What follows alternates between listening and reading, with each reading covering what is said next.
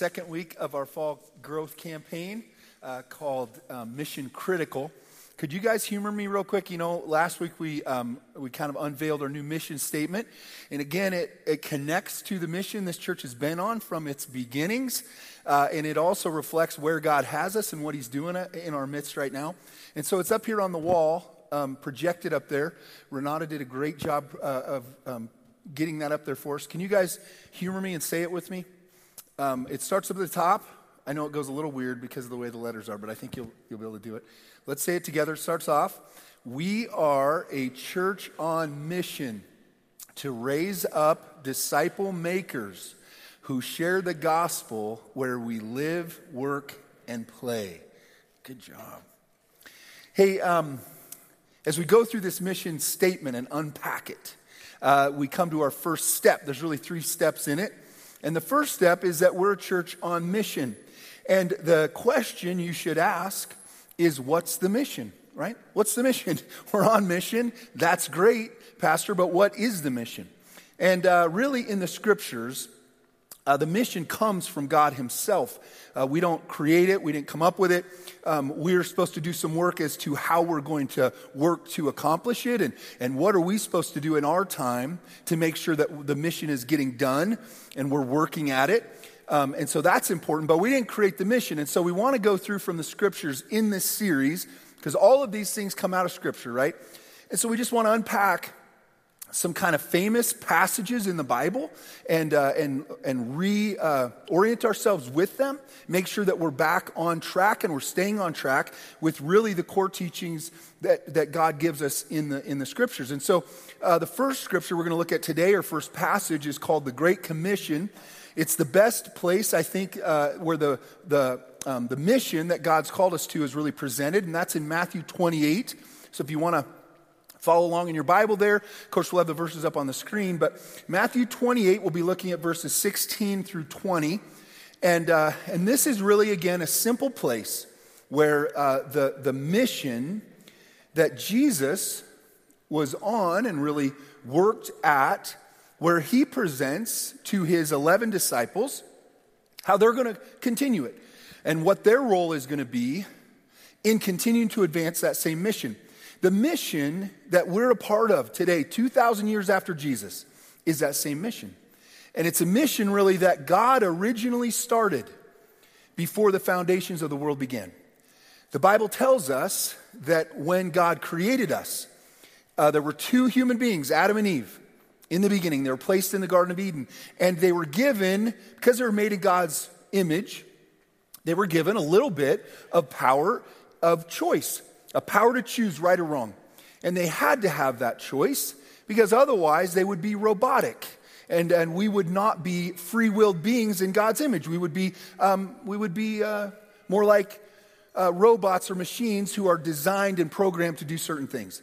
And so God created us like him, and he wanted to have a relationship with us. And of course, to have a relationship with somebody, they have to have the ability to choose whether they want to have that relationship or not. And so God created us that way. We know that Adam and Eve, very early on, they were given that test. Would they obey God or not? And of course, they chose not to. Under the influence of Satan, they chose to disobey and to eat of the tree of the knowledge of good and evil. This led to the curse that fell on all of creation and the entire universe, brought sin into the world and sin into the human race, and that separated us from God.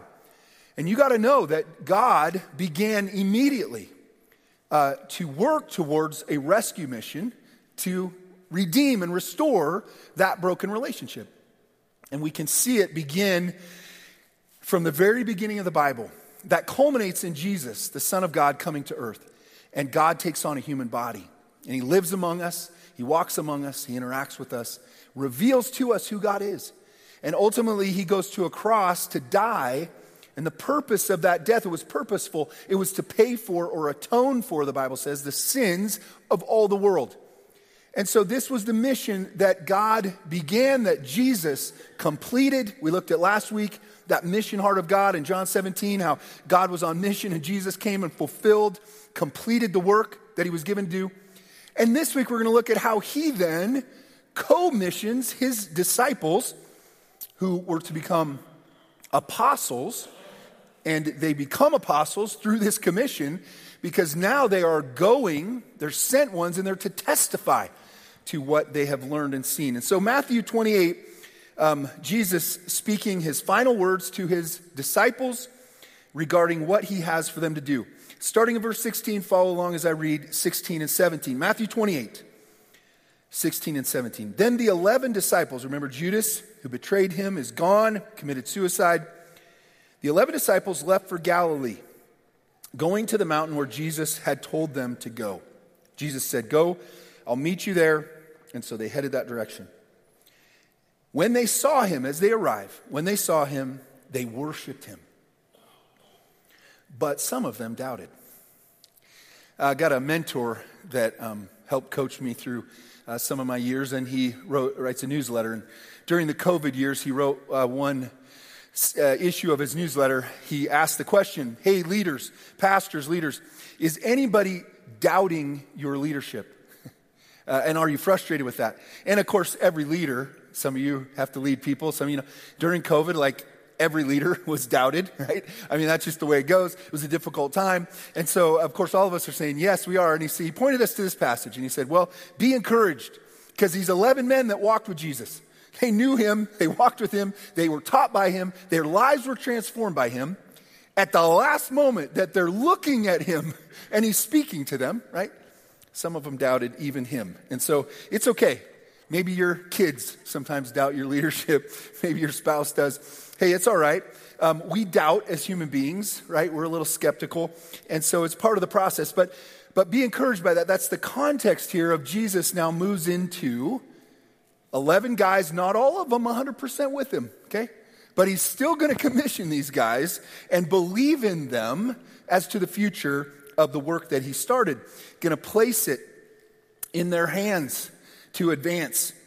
And so there's 4 components we want to look at today as we unpack this Great Commission. And the first component is this. We have God's authority for this mission. As Jesus begins to explain to his disciples what it is that he has for them to do, he starts off with these words in verse 18. It says this, Jesus came, he comes up to his disciples. He came and told his disciples, I have been given all authority in heaven and on earth. Authority. I think a good equivalent for authority is power. Jesus is saying to his disciples, before I give you your marching orders, your mission, what it is I want you to accomplish, I need you to understand something. I do this with 100% authority and power. Jesus, in his resurrected form, body, standing in front of them, glorified, had been restored to his position that he had before he came to earth, before he humbled himself and took on a human body. He'd been restored to that position and even elevated in terms of his authority and governance over all of the universe. Jesus says, I've been given all authority in heaven and on earth. 100% of the power needed to send you on this mission, you're going to have behind you. When I study the Bible, when I prepare a message or even do my own Bible study, one of the things that I do and one of the things that I'll encourage you to do is as you're reading a passage, you're going to find that there's a theme that stands out in that passage.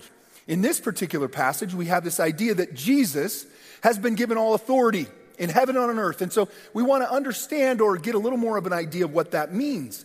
And the way we do it is we look in Scripture for other places where Jesus is explained to us, who Jesus is.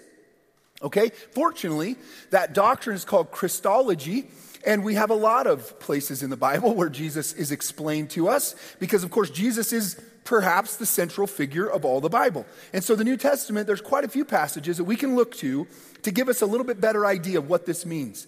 One of them is in Ephesians chapter 1, verses 19 through 23. All of these are going to be in the context of the apostles writing to a group of people like us, explaining to them what is happening, what's going on in their life, and the way in which they should understand who Jesus is. And so Ephesians 1, starting in verse 19, goes this way.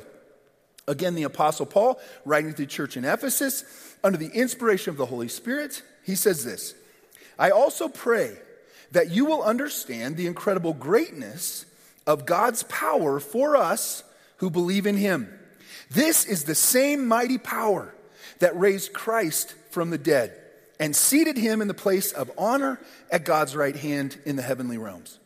Now he is far above any ruler or authority or power or leader or anything else, not only in this world, but also in the world to come. God has put all things under the authority of Christ and has made him the head over all things for the benefit of the church. And the church is his body. It is made full and complete by Christ, who fills all things everywhere with himself. In other words, Jesus, all God, all man, upon completing his work, is elevated by God the Father to a place of supreme, complete power and authority in all of the world, in all of the universe. He holds it together. It is sustained by him. He has absolute authority to dictate what happens. It's under his control. This is the nature of Jesus. Again, as Jesus commissions his disciples, this is what's behind this commissioning. It's this power and authority. And God gave Jesus this position, not because he jockeyed for it, not because he said, hey, I'm going to arm wrestle you for it. Let me get, the way we as human beings try to get into positions, we kind of compete. Well, Jesus didn't compete, okay? What he did was he surrendered and submitted himself. The attitude that Jesus had to gain this position, be given this powerful position over all the world, over all of the universe, it happened as a result of what he did in obedience to God. Philippians 2 is another famous passage that gives us some more information about Jesus and this process of being placed in a position of power. Philippians 2, 6 through 11. This is how this passage reads. Though he was God, he did not think of equality with God as something to cling to. Instead, he gave up his divine privileges. He took the humble position of a slave and was born as a human being. When he appeared in human form, he humbled himself in obedience to God and died a criminal's death on a cross. Therefore, God elevated him to the place of highest honor and gave him the name above all other names, that at the name of Jesus, every knee should bow in heaven and on earth and under the earth, and every tongue declare that Jesus Christ is Lord, to the glory of God the Father. This attitude of humility that Jesus took allowed him to humbly go about the work that God called him to accomplish the mission. And when he did, God elevated him once again to a place of highest honor. And this is how high and how powerful the name of Jesus is. And the one who's commissioning these disciples, apostles, is that at the name of Jesus, a time will come when every person will bow, whether they want to or not, whether they agree with him or not, whether they love him or not. And it's not because he's going to force them to their knees, it's because they have to in his presence because of who he is. He is above all things. And he has earned that position, if you will, because of his humility and because of his surrender to God. This is the same way that we are to walk as commissioned disciples, as followers of Jesus who are sent on mission, just like these first apostles were, to carry out the mission of God, to continue this rescue mission. The second component that we see in this passage, I kind of want to ask this question. There's different ways I could look at this. The next verse begins to really give the meat of the mission. And Jesus lays out for them, hey guys, here's what I want you to do. So I have the authority, I have all authority, and now I'm gonna send you on a mission with that authority. I'm gonna send you into the world. And so, but one of the things that we might ask as we engage this mission, which is to go, okay, to go and make disciples, we'll see in a minute, is we might ask the question as we go through this life, who is it that's eligible to be saved? Who is it that could be, or that we could reach as we go through life? Should we be just talking to everybody? I was a salesman for a while, and with sales, you're kind of taught like you need to qualify, right? You don't just go everywhere. You need to figure out where to go and who to target because there's your best opportunities, okay? And so we might ask the question, who is it that we can reach? And what we're going to find as we go through this commission is that we can reach anyone on this mission. Matthew 28, let's read verse 19. Therefore, go and make disciples of all nations, baptizing them in the name of the Father, the Son, and the Holy Spirit. Some versions translate that first admonition as you are going, okay? As you are going, make disciples of all nations. The point is that the going is implicit. We all go as we move through this life. We move out, right? And here we are interacting with people. We're bumping into people as we navigate life. And so that command is kind of the thing is that we're going with this message. We're moving forward on mission. Baptize them in the name of the Father, the Son, and the Holy Spirit. When I got into college, it was like this question, is baptism really that big a deal? It's just a public display of your faith. You're really saved. Do you really have to get baptized? And it took me a while to figure out that, Jesus actually commanded it, right here. So it is a big deal, something we should do. It's an act of obedience to God. But who is eligible for salvation, we might ask?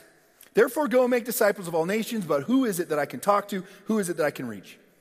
Well, some might say that God has elected or chosen those who would be saved. You maybe heard that before. I know I have, and of course I agree with that. The Bible teaches that. But how does this work? Because the Bible also reflects the idea that people have the ability to choose and are required to choose to follow Jesus, to put their faith in him, right? And so you say, well, if he's chosen me ahead of time, then how does my choice matter? And how does this all work? Maybe you've asked this question before. Maybe not. But I want you to know you came to the right place today because I have the answer. Okay, this is a tough one, but I'm going to give you my view on it. And of course I think my view's right. I wouldn't be any good if I didn't. But if you want to talk about this, want to have a conversation, if perhaps you disagree with me, I would love to talk about it. I enjoy that. And I'm not so dogmatic that I'm not able to have a conversation, right? I'm willing to listen and talk. And this is me working at this for a lot of years to come to an understanding of how this all works together. But I think to find some explanation of how it works, we got to look to Romans chapter 8, starting in verse 28. And really, this passage, again, another famous passage in the Bible, Romans 8, speaks to a lot of things. One of the things that we see here is that the discussion is being made of how do you determine what God's will for your life is? How do you know what to do? And how do you determine, okay, God, what do you want me to do? And really the instruction here, the encouragement is that if you don't know what to do, God is actually interceding on your behalf. The Holy Spirit is praying to the Father in relation to God's will and in accordance with what's in your heart. Things that you may not even understand. So you're saying, what do I do in this situation? Where do I go? Who should I marry? What career should I move into? How should I live, right? And these are big decisions and big things that we wrestle with. And we want to know God's will. And yet sometimes it seems like we just can't figure it out. And Romans 8 tells us that the Holy Spirit is praying for you. So he's interceding. And then we get this really encouraging verse, Romans 8:28, that you may have heard before. And we know that in all things, God works for the good of those who love him, who have been called according to his purpose. So here's the encouragement from this. If you love God and you're following and pursuing him, then you are trying to discern what God's will is. And sometimes you may not know, but here's the good news. According to Romans 8:28, whatever decision you make, God can work in it, right, for your good. That's encouraging to me because I've had to make a lot of decisions in my life. And I may feel certain about them, but not all of them. And so there's some good news and encouragement in that. But what he goes on to say is how this works, that you've been called according to his purpose.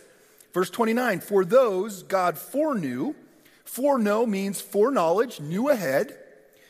For those God foreknew, he also predestined or predetermined to be conformed to the image of his Son, to be transformed into the likeness of Jesus, right? That he might be the firstborn among many brothers and sisters. So Jesus led the way. He was the first one, and what comes behind him are those who have been foreknown and predestined to be like him. Verse 30, and those he predestined, he also called. Those he called, he also justified. And those he justified, he also glorified. So when he predestined, there was a calling. And when someone's called, they've got to respond, right? They've got to respond to that calling. So they've got to move. They've got to make a choice to move in the direction they're being called. And when they respond to that call, they're justified or made right before God. And then ultimately they're glorified, like Jesus was. All right, so here's my explanation of predestination working together with human choice. Is that God sees our existence all at the same time. We've talked about this before. God is outside of time and space. He created this. So for him, your existence, my existence, this entire universe's existence, it's already happened. It's at the same time. The beginning and the end are at the same time. Time doesn't affect how he views things. He sees the beginning from the end all at the same time. That's why he knows the future. He knows the past. Time is not a constraint for him. So I know it's hard to understand, but that's how I believe it works. And so then what we have is God making a determination to save those who would respond in faith to him. And so he predetermined that those he foreknew that would choose him and respond to the offer of salvation, that those individuals would be predestined to spend eternity with him in heaven. Right? Pretty good, huh? I didn't make it up. I'm not bragging. I just think that's a great explanation. Took me a long time to get there. You probably had it figured out years ago. But anyway, this is how predestination works with human choice. The point is, why do I talk about this morning? Because as we go and as we're commissioned, we can reach anyone. You can reach out to anyone. Doesn't matter who they are. Anyone in your family. Anyone that you work with. Anyone that you help serve. It's a customer or somebody that you're helping them, right? Any friend, anyone. All have the opportunity to put their trust in Jesus and can be saved. When we move through this series, we'll get to the Share the Gospel week, and we'll unpack a little bit more that process. But the good news is, as we go, we can reach anyone. So the next concept that we see here in the Great Commission has to do with what happens. What's the process here? What is part of what's going on? What's the work that Jesus is asking us to do? Go and make disciples. So he unpacks a little more what disciples are. In Matthew 28, verse 20, the first part of it says this: teach these new disciples to obey all the commands I have given you. Teach these new disciples to obey. So we have a process of teaching and learning, right? And so I, of course, thought of what I've been taught years ago when it comes to education. My education involved learning about education, right? How to teach and what the responsibility of a teacher is and what the responsibility of a learner is. And one of the things that's kind of been put together in terms of education is what's called Bloom's taxonomy, right, of learning. And there's 6 levels to it. And I'm not preaching this as it's from the Bible, okay, but I think it's kind of interesting. I think there's some truth in here. It kind of reflects some of it, the Great Commission. But here's the 6 levels. The first level is remember. You know, when you're learning something new, you're just learning about it. When you're learning a new language, you got to memorize the vocabulary, right? Hate that part. It's so hard, but you got to memorize the vocabulary. You don't even know what the words mean. You got to memorize them. Then you move to the next level, which is understand. That's where you memorize the vocab and you begin to understand what the words mean. And then the third level is apply, where you start to use the words, right? Put them together and try to talk. Those are the first 3. We see those 3 in the Great Commission, don't we? Teach these new disciples, right, to obey everything I've commanded. And so you and I are called in Scripture to move to become disciple makers. That's the call. Not just to be disciples, but to become disciple makers, which means we're going to have to learn to teach. We're going to have to help someone else learn. I guarantee you've all done that in some area of your life. You've helped someone else learn how to do something you know how to do. And so this is the process. We first must learn it, though. And what's the learning steps that Jesus calls us to here? Well, it's to learn and remember what he taught, which fortunately we have in the Bible. Then we've got to understand it so that we can live it out.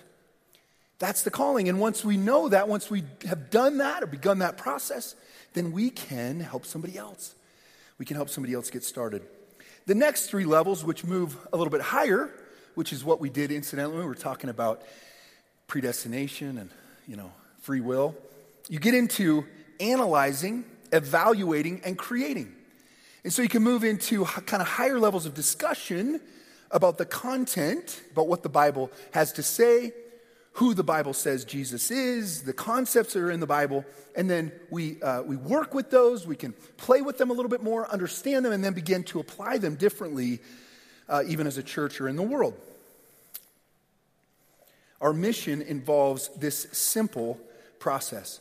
What's required for us to move through those first 3 levels, for sure, is, as we said, Jesus had this attitude of humility. He humbled himself to be to the level of obedience to the Father. And that, of course, is what we must do. If we're going to become disciples, we've got to learn to obey. There's a quarterback that I learned of as a young man. He played, well-known quarterback in the United States, played for what used to be called America's team, the Dallas Cowboys, right? And back in the 70s when I was young and I was kind of just learning about all this and pretty enamored with professional football, I got this little comic book about this quarterback, Roger Staubach, and his testimony. And he kind of shared his faith in Christ and how he lived for Jesus. And in it was his coach, Tom Landry.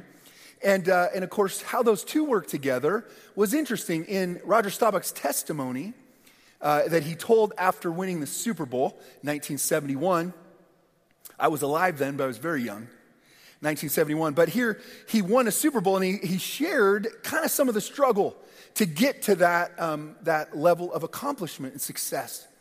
He said, one of the hard things is I worked for this coach, Tom Landry, and he controlled completely the offense.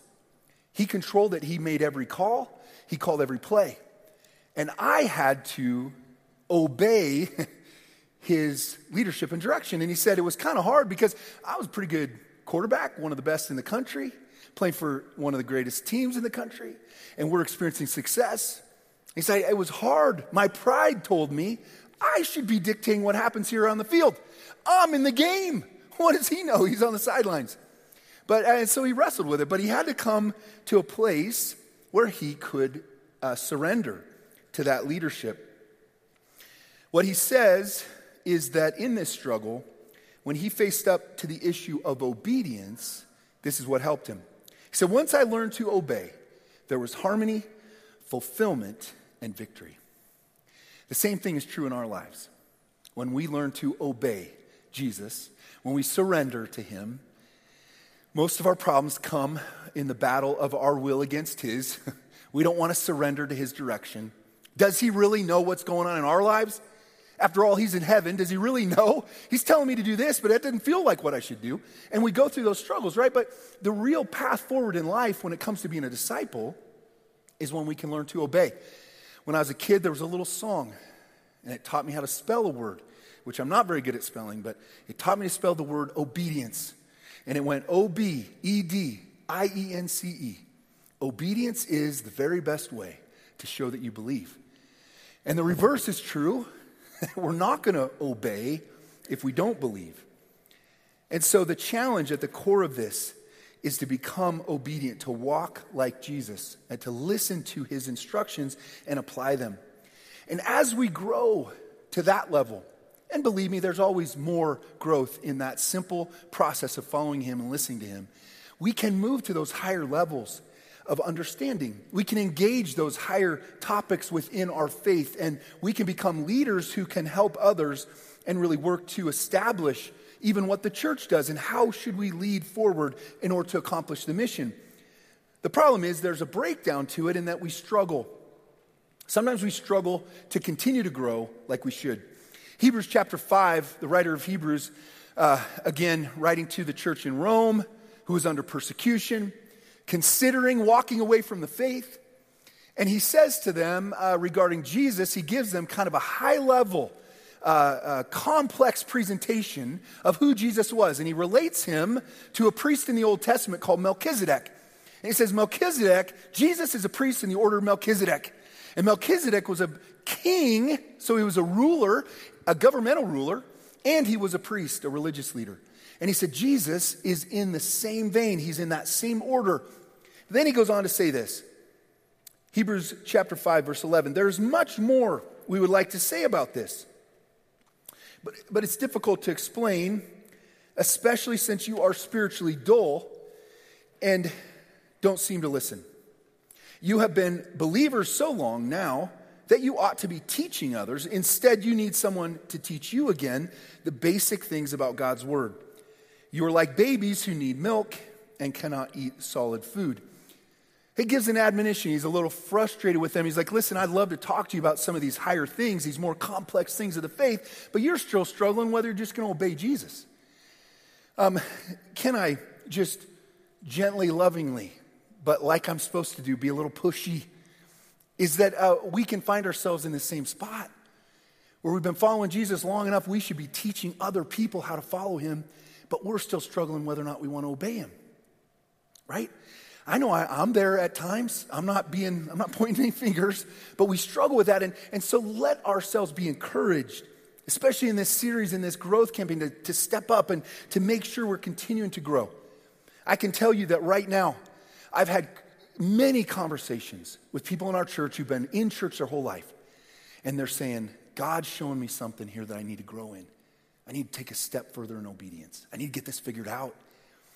Man, that's encouraging to me. It makes me want to grow, right? And I see that happen in our church all over the place, where people are taking steps. Some of them are kind of scary in directions to try to find healing or to try to find recovery or take a step forward in obedience, to just grow, to step up towards this vision, to say, I want to become a disciple maker, and I need to grow to be able to do that. Can I encourage you that that's going on here, and that I want all of us to be a part of it? And I know that the work of God moves forward. There's a couple of things that have to be in place. One is that Jesus has to be present in the church. It's his church, but not all churches invite him in. So Jesus has to be present, and the Holy Spirit has to be active. And the next component which has to be there is that we have to respond. We have to be willing to step forward in obedience. The last principle that we see in this passage, which I think is probably the most important, is that we will have Jesus' presence until this mission is accomplished. Here's what he says in the second half of verse 20. And be sure of this, I am with you always, even to the end of the age. I am with you always. He has commissioned his disciples, come apostles, on an impossible mission, but for the fact that the all-powerful God of the universe is behind it. Therefore, it has the power to be accomplished. He's placing in the hands of some doubtful human beings this task of reaching the world and continuing the mission. And it seems like a great risk, except two things. His power's behind it, and his presence is with them. And I don't know that I need to tell you the power of presence. The power of presence is hard to explain. It's hard to describe. I think the best illustration I have of it that is recent for me is back in 2020 in November. I lost my dad. And my dad, through the middle part of my life, I was going and blowing and didn't have a lot of time to spend with him. Didn't spend a lot of time with him. But in his later years, he and my mom were able to move and live with us. And I got to spend a little more time with him and appreciate that connection that I needed to have with my dad. And my dad had been a preacher and a minister and knew the Bible and so mature and so formed in the Word. And so when I started preaching here and he was able to come, I had this little deal with him. I said, Dad, after I get done preaching, I need you to listen for heresy, okay? I was kind of joking, but not, it's a big deal. It's a big responsibility, right? And so I said, Dad, you know the Word. You know what's right. I need you to tell me if I get it wrong. And so we had this little ritual. After I got done preaching, he'd come out and meet me at the door and shake my hand. He said, well, son, no heresy today. I'm like, thanks, Dad. But when he passed away, like, of course I started to recognize, man, I missed that, right? That meant a lot to me, among other things. And so I did, we do kind of silly things sometimes to try to stay connected. We had a little pocket knife, and there was a few months there. For a few months, I carried it on the weekends just to feel like I was still connected to him. And I know I'll see him in eternity. And so I'm hopeful for that. But the power of presence is real. And I want you to know something. Jesus has called you to follow him and trust him and go on mission with him. And his presence is with you. He has promised never to leave us, never forsake us. He hasn't called us to something that we have to do alone. As we go, he goes with us. And that's important for us to carry out this mission, to stay on mission, because we do face opposition. I don't know if you know it, but not everybody out in the world we live in is real big fans of Christians, right? Not everybody's just real excited that you represent Jesus. And you might get some opposition to that. You might even get laughed at or made fun of or even criticized. But here's the deal. Jesus' presence is with you as you go. And knowing that keeps me in the fight. It keeps me moving forward. My prayer is, as a church, we continue to move forward with Jesus on mission, trusting him, trusting what he's called us to, and continuing to lean into his presence, which is with us to the end of the age. God, thank you for your love for us. Thank you for your call on our lives, the offer that you've made us of absolute, complete, and total forgiveness, making us right with you, not holding our sins against us. That forgiveness and that grace and mercy is just beyond what we can handle. We confess that too often. We don't live out of appreciation for that, but Father, we want to. And so we pray that you would just continue to allow it to sink into our hearts and minds how much you love us and care for us and how much you're with us each and every day, each and every moment of our days. You are intimately aware of what's going on in our lives, and you care. And you're with us as we work to accomplish the mission you've called us to. So God, help us to lean into your presence, to walk closer with you, to walk more confidently as representatives of you. Father, help us to stay on mission with you. We pray this in Jesus' name. Amen. Well, as always, we want to offer an opportunity to respond to what's just been preached. And when we look at the Great Commission, it can seem kind of overwhelming of make disciples of all nations, whether that be here or overseas. But really the best place to start for the Great Commission is in your own heart. And the Apostle Paul was a man who was on mission, on the Great Commission. He said that he spoke boldly because of the great hope that he had in his own heart from the gospel of Christ. And for many of us, I think we lack the boldness, we lack the passion for the Great Commission because maybe we've lost hope in our own life for Christ to bring restoration, for Christ to bring power, and for Christ to bring change. We can get used to coping with our sin or managing our situations or not really being hopeful that Christ can change the roadblocks and the trials that we find ourselves in our own life. So I just want to pray for us as a church that we could first be excited and hopeful for what Christ is doing in our life. Because I know for me, when I was first saved, I was confident anybody could get saved. If Christ could change me and if Christ could renew my mind and if Christ could make me a brand new person just by faith, he could do that with anybody, whether that be a drug addict, whether that be the students in my class or the guys on my football team. It didn't matter because I knew I had a hope of what the power of the gospel could do in my own life. And that's really where the Great Commission starts. So I just want to pray for us as a church that we be people filled with hope, not just for the mission out there, but also the mission in our own life and in our own homes. So Father God, we just thank you for your faithfulness. God, we thank you for being with us. Not only being with us, but being in us. Jesus, you say anyone who would trust in you and keep your words, Lord, that you would make your home inside of us, God. So I just pray that by the hope of the gospel and by the power of the resurrection of Jesus Christ, God, that you would, for anyone here this morning, God, who's lost hope for conquering sin in their own life, Father, who's lost hope for reviving struggles in their marriage, Lord, or trials in their health, whatever it might be, God, that you could bring hope, that there's better things in this life than just managing and coping with our pain, but we can truly find restoration and healing in the name of Jesus. So, Father, we thank you, we love you, and pray these things in Jesus' name. Amen.